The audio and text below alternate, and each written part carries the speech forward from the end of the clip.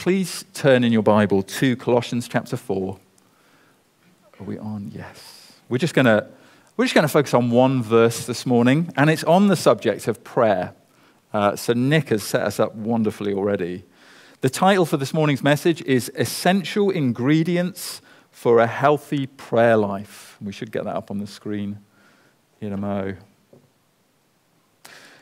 And we're looking at Colossians chapter 4, verse 2. So, here's our verse for this morning. Continue steadfastly in prayer, being watchful in it with thanksgiving. Let me read that again. Continue steadfastly in prayer, being watchful in it with thanksgiving. Now, one problem that, of course, arises the moment we get to a verse on prayer or a message on prayer is that most of us immediately feel like failures. Most of us, if not all of us, certainly me, feel that we don't pray nearly so often as we ought or would like. That we don't put enough time and effort into prayer, and that when we do pray, we often struggle to know how to pray and what to pray. And so to be reminded of the importance of prayer is convicting, which is a good thing, but it can easily tip us over into feelings of shame and condemnation that are not helpful. So I'm very aware this morning we can approach a sermon like this with a certain degree of apprehension. Or perhaps we come to it already switched off because we've given up long ago trying to be a more regular prayer. There are many unhelpful things that we might already be feeling 60 seconds into this morning's message. And yet, I don't believe for a second that guilt and condemnation are the divinely intended effect of this verse. That is not God's heart towards us this morning, as he meets with us now to speak to us about prayer. These words are meant to be encouraging and inspiring and equipping. And here's why. First of all, because, as we've seen, they come towards the end of a letter that has just been full to the brim with what God in Christ has so graciously done for us and what he is day by day doing graciously in us. We've seen that we are God's workmanship. We're his restoration project, saved by grace, not by works. We're being renewed in Christ's image through the Spirit's power, not our own. And so the resounding and repeated encouragement all through Colossians so far has been, fix your eyes upon Jesus. See what he has done and what he is doing. Remember his complete supremacy and his all-sufficiency, which means he is always on hand to offer us all manner of help when we need it, when we need his grace. That's the first reason. These words here are not intended to condemn us. They are given to encourage us because they're surrounded in this letter by grace upon grace upon grace. The second reason these words are full of hope, not condemnation, is that the very invitation to pray is proof that we have a divine and all-sufficient helper, the Lord Jesus Christ himself, that we have a mighty means by which to appeal to him for help whenever and wherever we need him. We have this gift of prayer. And oh, how we need him. Because to live as a Christian is hard, isn't it? To live as a Christian is no easy task. It is a call, as we've seen in recent weeks, to live an ordinary life in an extraordinary way. To put off sin and put on a Christ-like character. To be rooted and built up in him. To resist false teaching and religious deception. To seek the things that are above and not the things that are on earth. A call to serve Christ in our homes and in our work. To love one another and to love the lost. All things considered, that is a glorious assignment that we have as Christians, and it's a tough assignment, and one that would overwhelm every one of us if we were left to tackle it on our own. But God has given us divine help. God has given us himself and the means to ask him for anything and everything we need in prayer. The Lord has literally stationed himself at the ready to hear and respond to every genuine request and need that we have. according to his kindness and wisdom and might. And that's why this passage this morning is not meant to shame us, but encourage us, because it reminds us that our help comes from the Lord and that we can approach him always to ask him for the grace and help we need. So if, like me, you come here this morning a weak and struggling prayer, let's come hopeful, not hopeless, because the Lord Jesus himself wants to meet us in our weakness, speak to us words of divine encouragement, and lead us on in following him and depending on him in prayer. That's his heart for us this morning. Now, here in this short verse, which is so easy to skim over when we read Colossians, but here in this short verse, I think Paul actually lays out for us 3 key ingredients for a healthy prayer life. 3 key ingredients that together can help every believer, no matter where we're at right now, to grow in regular, consistent, faith-filled prayer. I actually think each one of these ingredients are essential, that if we remove one of them, or we haven't really thought much about one of them, then our desire and our commitment to pray will inevitably dwindle and falter and fail. But if we include each one of these that we're going to look at, our prayer life, I believe, will undoubtedly flourish and grow. So, what are these 3 essential ingredients for a healthy life of prayer? Well, for the visually minded amongst you, there we go. Jam's not actually that healthy, is it? But we'll assume there's something healthier in the jar. But here we go. Here are the 3 ingredients Paul gives us for a healthy life of prayer: effort, awakeness, and gratitude. So we're just going to look at each of those in turn this morning. First of all, prayer life ingredient number 1, effort. Continue steadfastly in prayer. Prayer requires effort, which is perhaps not what we were hoping to hear right at the start, that prayer requires effort. But I think this is really actually very helpful and reassuring for us. Who here finds prayer an effort at times? Anyone find it hard work?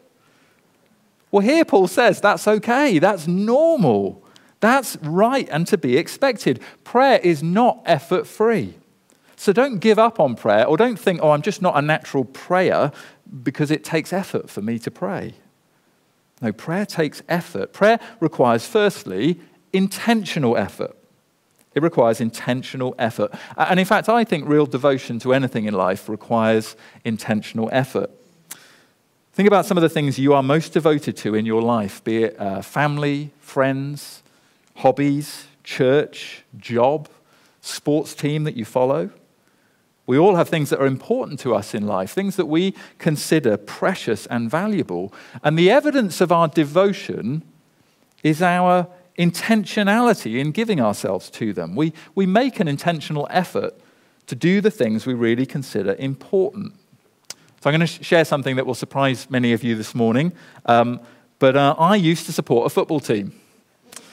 As a child, I used to support Nottingham Forest Football Club with my dad. Okay, so no nasty comments, because it's me and my dad. We would watch, and we'd even go to many of their matches, and I saw them win cups and all sorts of things. I don't remember them losing, but I'm sure they did. And we'd follow their progress avidly. I had a Nottingham Forest scarf and various souvenirs. We were intentional and active in following them because we were, in at least some measure, devoted to them. Now, I could still claim to be a devoted Forest fan today, especially now I hear they've been promoted back to the Premier League. Is that right? I don't know how long that will last. But the reality is, if I don't set aside any time, make any effort to intentionally watch them, keep track of them now, cheer them on, if perhaps I just settle for accidentally hearing how they're doing every so often, thinking that maybe I'll just stumble across their match results by chance, but I have no desire to intentionally keep an eye on them, then you'd be right to wonder if I'm really still devoted to them, which I'm not. But I could be. Real devotion doesn't lead to passivity or disinterest. It leads to intentional effort. That's the sign that it's real devotion. And devotion to prayer is the same. We all know we should be devoted to prayer. And in fact, when we think clearly about what prayer is, that it's talking directly with our Father in heaven, we all feel, I think, like we want to be devoted to prayer. But prayer, like most other things worth doing in life, isn't something that just happens to us and takes place by accident. Precisely because it's so precious and powerful and valuable, it requires that we invest intentional effort into it. Secondly, it takes, Paul tells us, regular effort. Continue steadfastly in prayer. Prayer for the Christian is not meant to be a one-off event or something only used in emergencies. It is something that we're encouraged to do often. So if you go through the book of Acts, you see the early church, the disciples, continually devoting themselves to prayer. In the Gospels, you see Jesus often rising early, going somewhere on his own to pray. In the New Testament letters, the Ephesians are exhorted to pray at all times in the Spirit, the Thessalonians to pray without ceasing, and the Romans to be constant in prayer. The running theme in the New Testament is this constancy and regularity of prayer.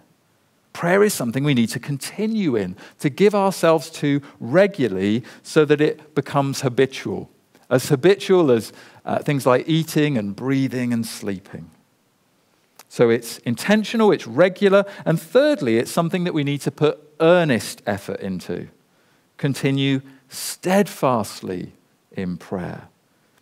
Paul is under no illusions that this intentional, regular prayer is easy. He knows it often takes sweat and toil. So if you look down at verse 12 of chapter 4, Paul describes Epaphras. We've heard about him before. He loves the church in Colossae. Paul describes him in verse 12 as one always struggling on your behalf in his prayers. Epaphras loves the Colossians. He wants God to do great things for them, and he's clearly a man confident that God hears and answers prayer. But even for him, prayer takes effort. He struggles for them in prayer. And this word steadfastly in our verse this morning captures that sense of earnest effort and energy and struggle. It literally means to be courageously persistent.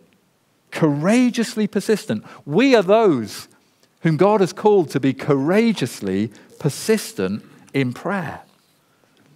So important, in fact, is this courageous persistence that Jesus told not one but two parables to illustrate it. So I'll take us to both of those because I think they're so helpful. Luke 18, verses 1 to 8. And Jesus told them a parable to the effect that they ought always to pray and not lose heart. He said, in a certain city there was a judge who neither feared God nor respected man. And there was a widow in that city who kept coming to him and saying, "Give me justice against my adversary." For a while he refused, but afterward he said to himself, "Though I neither fear God nor respect man, yet because this widow keeps bothering me, I will give her justice, so that she will not beat me down by her continual coming."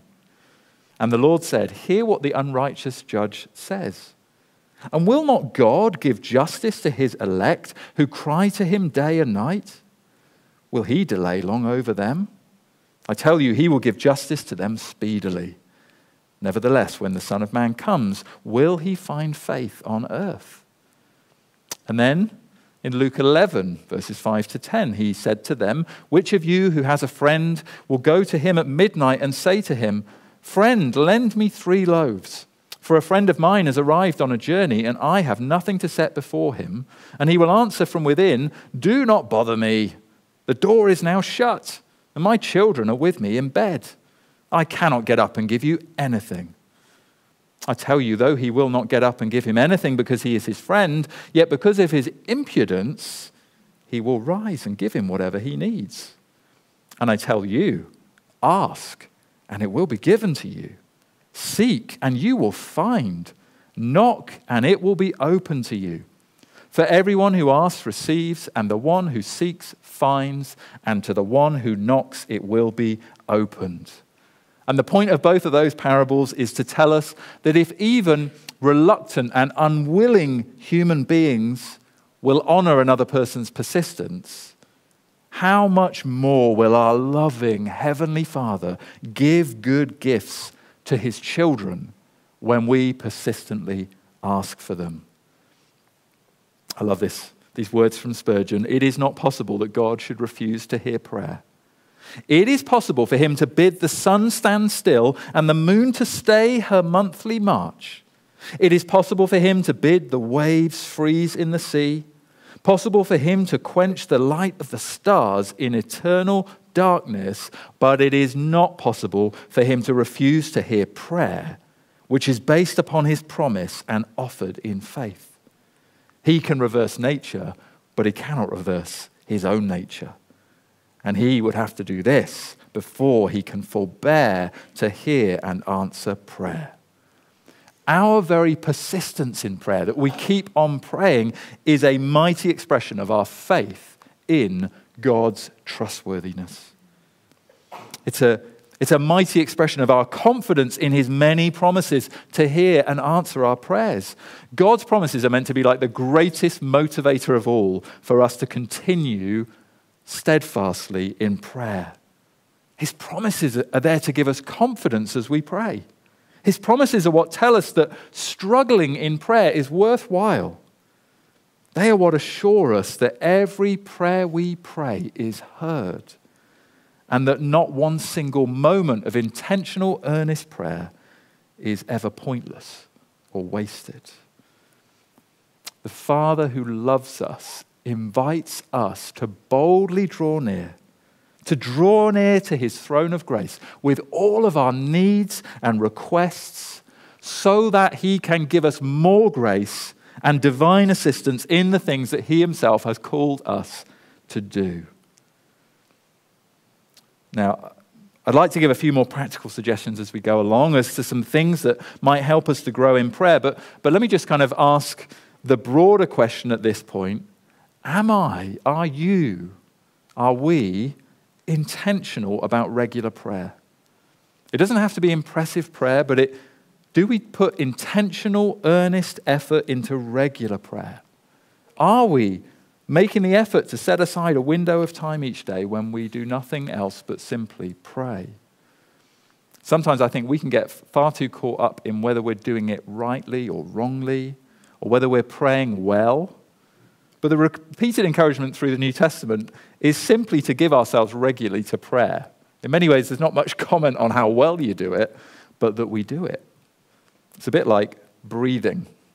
Many of you, like me now, I'm not sure I ever asked for this, but you get an app now on your phone that comes up every so often to remind you to breathe. That's really handy, isn't it, in our busy modern age? But I guess people are concerned about breathing techniques, and are you breathing properly, and are you getting the full benefit of it? We can all learn better techniques further down the line for how to breathe more effectively. But first and foremost, as every newborn baby knows, what matters most is that you just give yourself intentionally, regularly, and earnestly to breathing in some good doses of air. And it's the same with prayer. That's prayer life ingredient number one: intentional, regular, earnest effort. And God is with us to help us do that. Continue, says Paul, steadfastly in prayer. Prayer life ingredient number two is awakeness. Awakeness, Paul says, being watchful in it. Being watchful in it. Though we might often close our eyes when we pray, prayer is not meant to be a sort of a sleepy activity for us to doze off in. It requires alertness. It requires awakeness. It requires, Paul says, watchfulness. And that's a term that comes from being on guard duty. Just think about how many movies there are, TV programs there are, where someone is able to slip into a secure facility because the guards on duty are not watchful. They're either dozing or distracted. They're usually either playing cards or watching TV, or feet up on the desk and they're snoozing. But it's no use being a guard if you're not committed to being vigilant and alert and watchful. And it seems to me that maybe the real life guards out there are the ones that do it well. And if you can't be a good guard, then become an actor and play the part of a lazy guard. It's no good being a guard like that. Neither is it very fruitful for praying. So in what sense are we to be watchful and awake in our prayers? Well, I kind of drew some different thoughts together from across the New Testament. So I've actually got 5 ways in which it's We ought to be watchful and awake in our prayers. First of all, it is a call to be awake physically. We should be physically awake when it's time to pray, not sleeping when we should be praying. In Gethsemane, Jesus found his disciples sleeping when they should have been praying, and he admonished them, saying, Matthew 26, "Could you not watch with me 1 hour? Watch and pray that you may not enter into temptation." So literal awakeness and prayerfulness, they go together. A few of us might literally fall asleep when we pray. Most of us at least regularly get dozy or distracted in prayer. But being watchful in prayer means being awake and alert in it, not neglecting to pray or dropping off to sleep when we pray. And so it might mean practically, and I feel the challenge of this myself, it might mean practically just going to bed earlier at night so that we could rise earlier in the morning with more alertness to pray. It might involve us getting up and going for a walk to stay awake when we pray, or finding ways as we pray to just shut out distractions and remain attentive. So we need to be awake physically. Secondly, it's a call to be awake to gospel reality. That's the second thing I think being watchful here means. It means being awake to what's really happening. Not losing sight of the fact that we have already died with Christ and been raised with him. Not losing sight of the fact that our life is now hidden with Christ in God, and that soon, when Jesus appears, we will go to be with him and appear with him in glory. It's keeping our eyes open to the realities of which we've already heard in the gospel.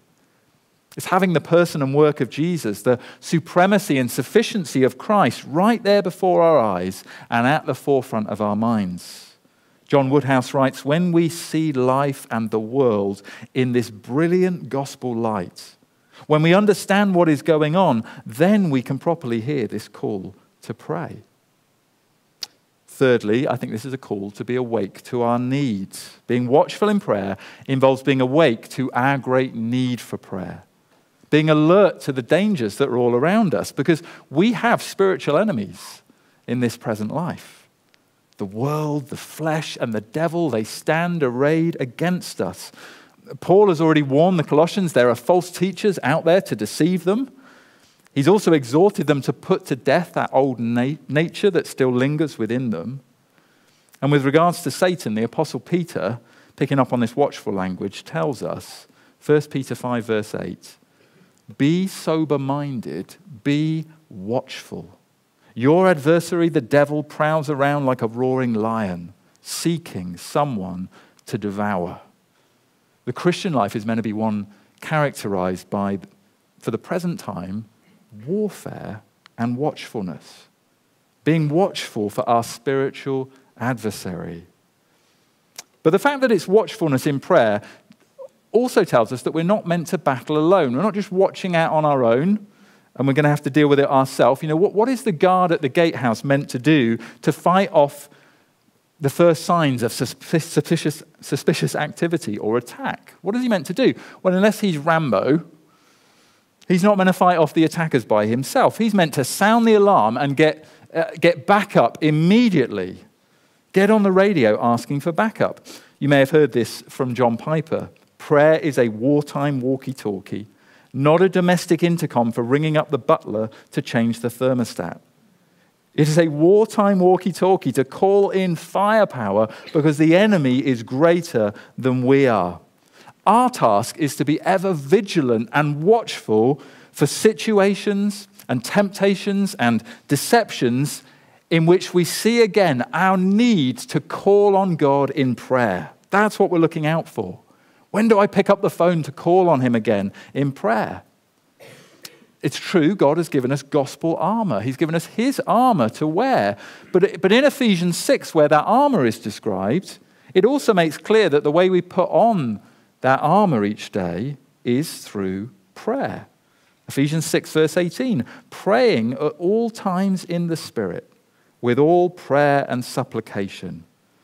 So watchfulness in prayer means we're ever conscious of our own deep need for God's help, and that we're ready, primed to call on him at every opportunity for that help.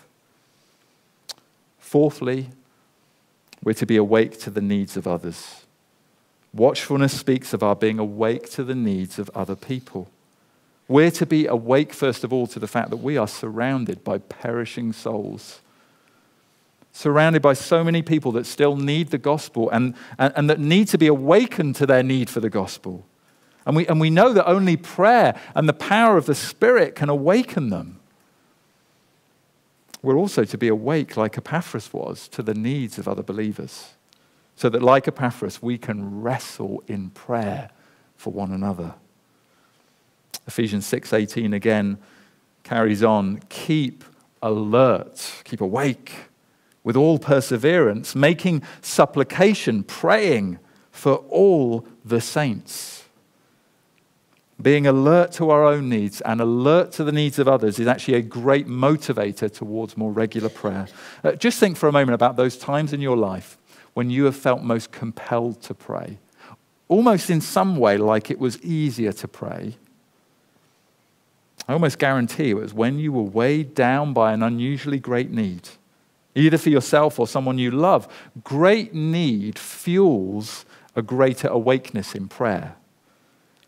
But if you and I were more watchful, we would see how we're always surrounded by great needs. They don't just come along every so often. They are all around us. Great needs that can only be met and dealt with by calling on our great Lord and God. So it's an alertness to see those needs. It will drive us to prayer. And finally, fifthly, it's an awakeness to God's answers. And I think it's important not to skip over this. Surely watchfulness also implies that we're looking out for God's answers to our prayers. And I have to share with you something again from Spurgeon. I love this picture that he paints. He says, when you post a letter to a friend requesting a favor, you watch for an answer. When you pray to God for a favor, you do not expect him to hear you, some of you. I'm not saying that about you, but he felt to say that about his congregation. If the Lord were to hear some of your prayers, you would be surprised. I do believe that if God should send to you what you have asked for, you would be quite astonished. Sometimes when I have met with a special answer to prayer and have told it, some have said, "Oh, is it not wonderful?" Not at all. It would be something to wonder at if it were not so. The church has but to ask, and she shall receive. She has but to knock, and the door of mercy shall be opened. But we do not believe this. We fritter away God's promises and clip the edge of them. And then we go to God in prayer, and we think that prayer is a very holy exercise, but we do not think that God really hears us. Too many Christians believe it is their duty to pray, but really they're not so enthusiastic as to think that God actually listens and sends them what they ask for. We all know how encouraging it is when we see God answer our prayers, how it spurs us on. Maybe you, I know in our home group, maybe in yours as well, when you pray together, you take the opportunity to ask, first of all, is there anything we've been praying for recently where God has answered that prayer? And almost every time someone answers, someone tells us the way that God has met them and responded to our prayers. And it is the best kind of encouragement as we then bow our heads and pray for more things, pray for more needs for one another before God. It's a great encouragement. It spurs us on. Yet how often do we miss that encouragement and miss the opportunity to glorify God because we're just not watching for his answers to our prayers? How often do we forget when we receive the thing we wanted that we actually prayed for it or asked someone else to pray for it in the first place? George Muller says, "I believe God has heard my prayers, and he will make it manifest in his own good time that he has heard me. So I have recorded my petitions, that when God has answered them, his name will be glorified." Now, those of us with good memories just need to be more awake maybe to those answers and make a mental note. But others of us with poor memories, me, might do well to write down what we pray for in some way, some kind of prayer diary perhaps, so that we can later return and glorify God's name for all of the answers that he has given us. So prayer life ingredient number 1 was effort. Ingredient number 2 was awakeness. Prayer life ingredient number 3, finally and briefly, is gratitude. Continue steadfastly in prayer, being watchful in it with thanksgiving. It's almost like I think Paul can't finish an exhortation in this letter without saying something about thanksgiving. This is the 5th time that he's encouraged thanksgiving so far in this letter. The first was in relation to their salvation. The second time it was gratitude for their growth. The third time it was thankfulness for their fellowship together. The fourth time it was gratitude for the opportunity to serve. And here, the 5th time involves, I think, it seems, being thankful for, alongside all sorts of other things, just the very fact that God hears us and responds to our prayers. So thankful in prayer, thankful for prayer, and thankful for all that God has done for us that we have seen and heard before. We just have so much to thank the Lord for when we pray. And the truth is, Christian prayer really can't be sustained long term without some measure of thanksgiving and praise. You know, mentioned at the beginning that I think all 3 of these ingredients are essential to keep our prayer lives going. Maybe this one is the most important of all. Thanksgiving is like the oil that keeps the wheels of prayer turning. Thanksgiving is like the sweetest part of prayer that ought to entice us because when we do it, it refreshes us and it restores our souls.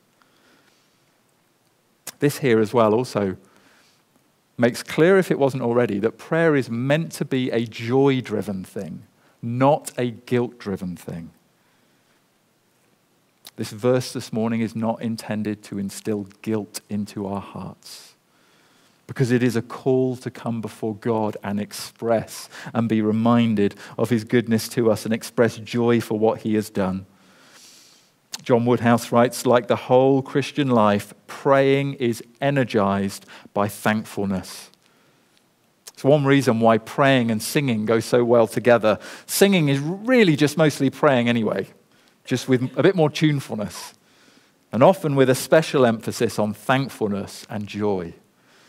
And so sometimes, often perhaps, finding a song to sing at the start of a time of prayer might be the very best thing, to just crank our hearts into gear, to get the engine of our heart going, to get us praying. Start with a song. Start by singing the praises of the Lord.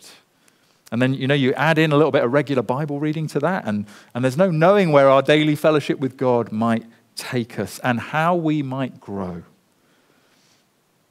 Well, to conclude this morning, to wrap things up, prayer is a gift that God gives to every one of his children. The way into his presence is wide open for every Christian to come and draw near in prayer. There are no set methods for how best to pray or when best to pray, although we could certainly share more tips and ideas with each other for what we found helpful. Let's definitely do that. Whether it's you find it helpful to sing or to walk or to keep a prayer diary or to pray the Psalms or to pray other written prayers or to talk with God while you're reading the Word. One thing I will say is that one of the greatest helps to pray, especially if our prayer life has grown stale or vanished altogether, is to get with other Christians who are praying. See, we might think that the midweek prayer meeting or the pre-service prayer meeting are really intended for people who regularly pray. But they're really not. Nothing has better helped me to tackle my frequently recurring staleness in my prayer life than just to deliberately push myself, take myself into the places where I can hear and be stirred by other people's prayers and then say a hearty amen in my heart as they pray. If you come to a prayer meeting, you don't need to pray aloud, but come and affirm the prayers of those around you, and you will be encouraged and stirred in your own prayer life. So if you're struggling to have a healthy prayer life right now, all the more reason to come, as Nick mentioned, on Tuesday evening and join us at our prayer meeting. That's exactly the kind of place where, as a church, we lock arms together and we help each other so that together we might do this verse. We might together continue steadfastly in prayer, being watchful in it with thanksgiving. And finally this morning, let me just want to say a few words for anyone listening here this morning who is not yet a Christian believer. Perhaps you've never considered before today this invitation from God to pray. Now, I certainly can't promise that God will hear and answer whatever you might choose to pray to him today. He makes no promises concerning our prayers while we're still living as his enemies, far from him. But there is one prayer that I can guarantee, without a shadow of a doubt, he will answer from you in the very instant that you pray it.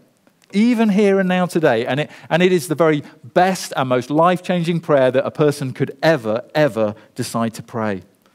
It's summed up, I think, perfectly in a story that Jesus tells in Luke 18. And Jesus here is talking to some listeners who don't yet see their need to pray like this because they think they're doing pretty well by themselves. But here is the tale that Jesus tells, Luke 18. He also told this parable to some who trusted in themselves that they were righteous, and they treated others with contempt. 2 men went up into the temple to pray. One a Pharisee, as a religious leader, and the other a tax collector. The Pharisee, standing by himself, prayed thus, God, I thank you that I am not like other men, extortioners, unjust, adulterers, or even like this tax collector. I fast twice a week. I give tithes of all that I get.